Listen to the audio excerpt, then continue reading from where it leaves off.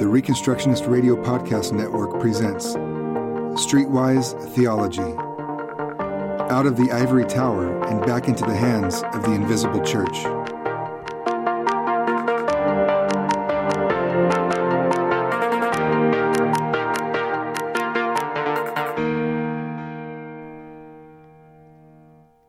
Thanks for listening to Streetwise Theology. My name is Luke Saint. Today we're going to be addressing a meme that I've seen floating around the last couple months. I usually don't address like a meme or like one meme, but this one I've seen reposted a couple times by several people on my Facebook threads, and I feel like I have to address this because it's a pretty prominent meme, and I don't understand why. Well, maybe I do understand why, because the spiritual depravity of this nation. But let me read the meme for you. It says this. And it's a couple different forms, but this one, from what I've seen, has been the most popular. It says this: I believe in God, not because my parents told me to, not because a church told me to, but because I've experienced how awesome He is. Now, this changes from that to I believe in God to not because my mom told me to, not because the church told me to, but because I've experienced how amazing He is. One of them says, I believe in God, not because my parents told me to, not because my church told me to, but because I've experienced His presence and workings in my life and how awesome He is. Now, seeing this meme floating around on the Facebook threads, it's a shame that people think that they believe in God because they experienced Him. What does Cy Ten Bruggencate say? In his documentary, How to Answer the Fool, he brings up a point that says, where he pretty much says, for every experience that you can give me that God is real, I can give you an experience to say that God is not real. What do we go? We go to church on Sunday morning and we have that amazing experience with the worship team and we just feel the Lord's presence or whatever. And then the next morning you back out of your car and you run over your child. And then, for every experience that says, oh, God is real because I felt Him, I can give you an experience that says, hey, God, there is no God.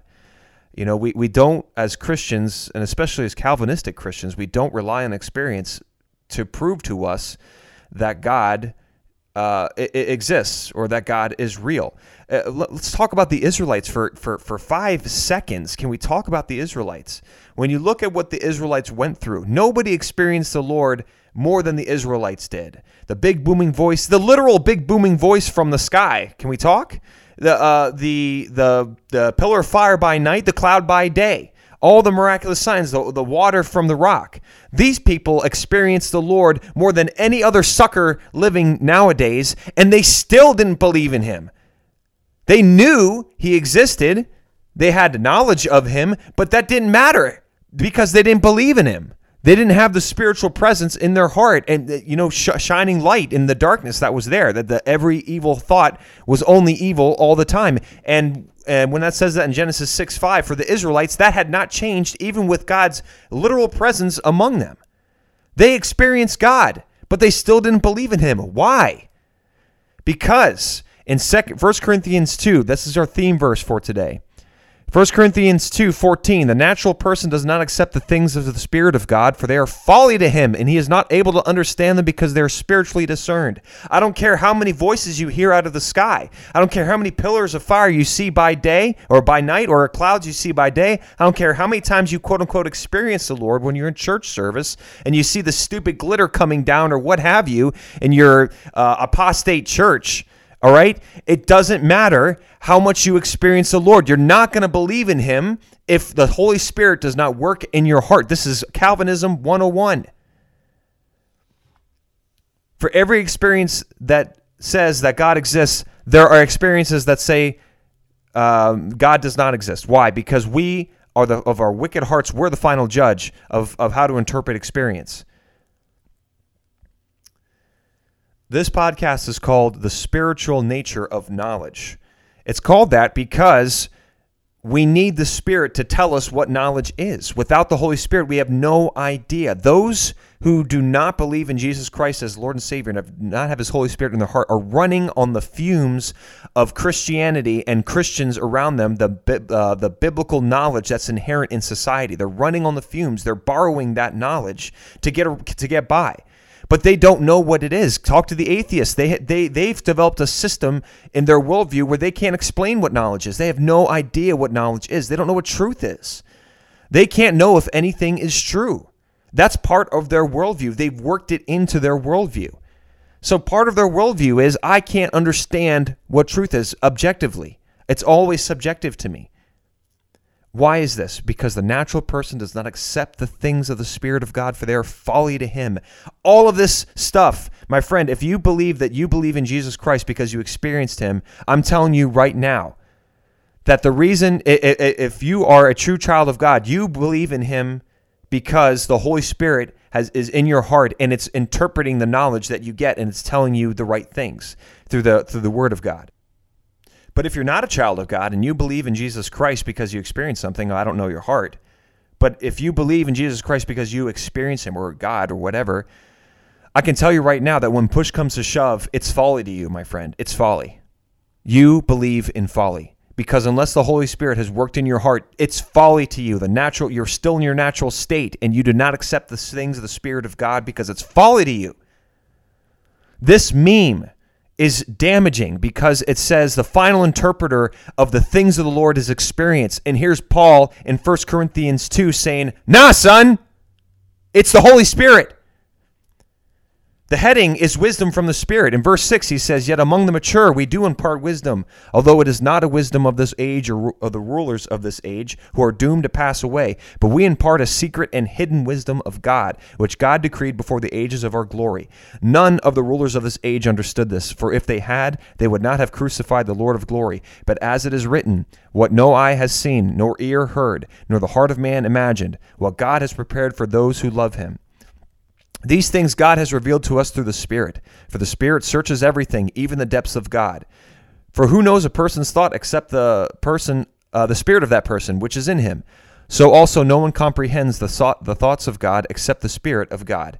Now we have received not the spirit of the world, but the Spirit who is from God, that we might understand the things freely given us by God. And we impart this in words not taught by human wisdom, but taught by the Spirit, interpreting spiritual truths to those who are spiritual. And there's verse 14. The natural person does not accept the things of the Spirit of God, for they are folly to him, and he's not able to understand them because they're spiritually discerned. Unless you have the Holy Spirit in your heart, you will never be able to understand experience. You'll never be able to make sense of it because you'll be flip-flopping back and forth between what experience has pointed you towards God and what experience has pointed you away from God. And your wicked heart and your wicked mind will never be able to interpret it correctly.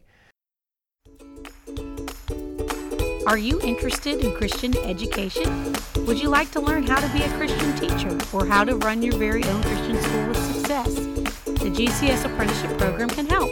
Learn more on our website at gcsapprenticeship.com.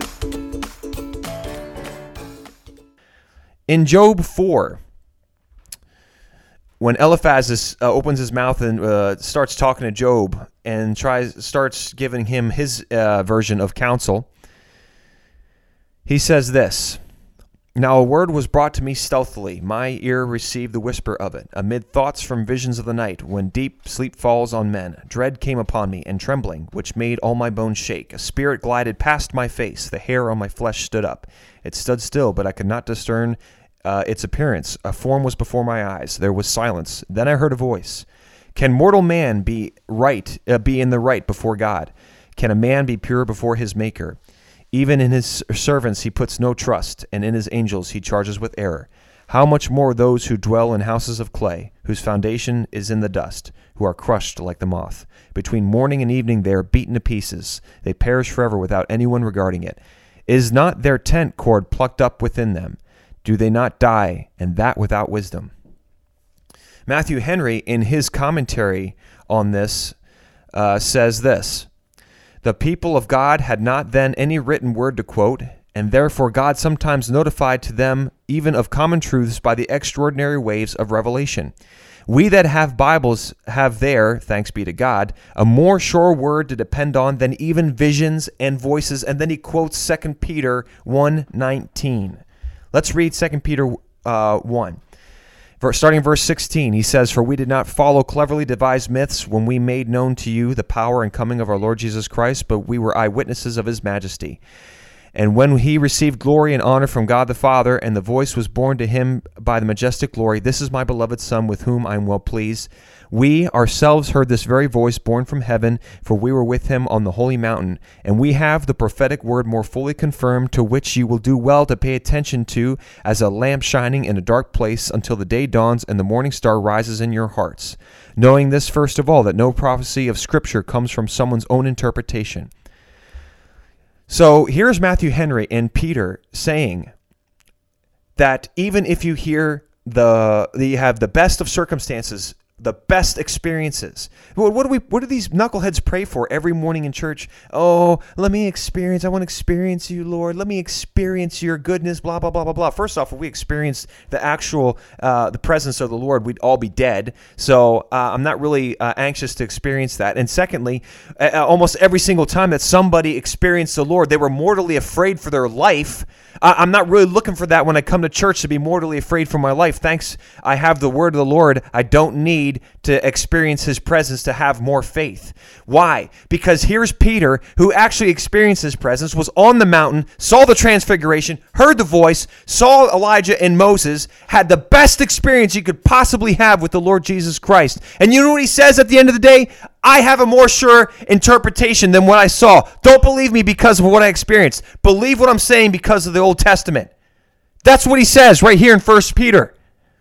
We have the prophetic word more fully confirmed, to which you will do well to pay attention to, as a lamp shining in a dark place. Don't listen to my experience. Listen to the word of God, because that's better than all the experience mounted up in the world. You can't beat his experience. I'm sorry. Even if the heavens open, you can't beat Peter's experience. He had the best one. You're not going to beat it. But he says at the end of the day, what's better than the experience I had? The Bible. The Bible is a better teacher than all the experience in the world. And until you have the Holy Spirit in your heart, you'll never be able to understand the Bible, and you will never be able to understand the spiritual nature of knowledge. We don't believe because we know. We know because we believe. Knowledge comes after faith. Faith is the victory that overcomes the world. Give me that stupid meme. I'll fix it for you. I believe in God not because my parents told me to, not because a church told me to, and not because I've experienced him. I believe in God because the Holy Spirit has worked in my heart and has made and has revealed to me the truths of the Scriptures. That's why I believe in God. God is the prime mover in my salvation. I take absolutely no credit. Apart from being unable to answer for my wickedness, I'm also unable to answer for my righteousness.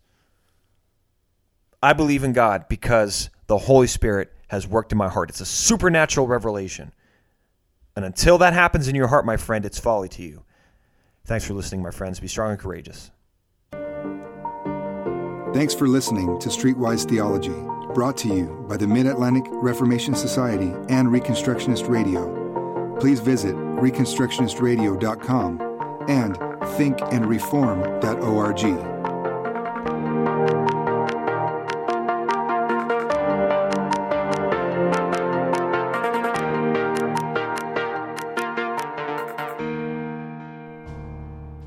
The Reconstructionist Radio Podcast Network brings to you a complete lineup of podcasts where you will hear practical and tactical theology. Our desire is not simply that you consume our shows, but that you also live out your faith in every area of life. We can talk all day long about these things, but if we fail to put them into practice, then we fail as ambassadors of Jesus Christ, our King.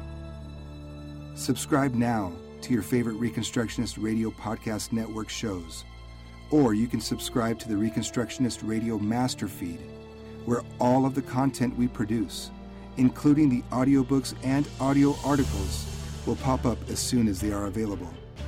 And don't forget to visit reconstructionistradio.com to volunteer as a narrator or to partner with this ministry financially. May the Holy Spirit stir you into action for Christ and His kingdom.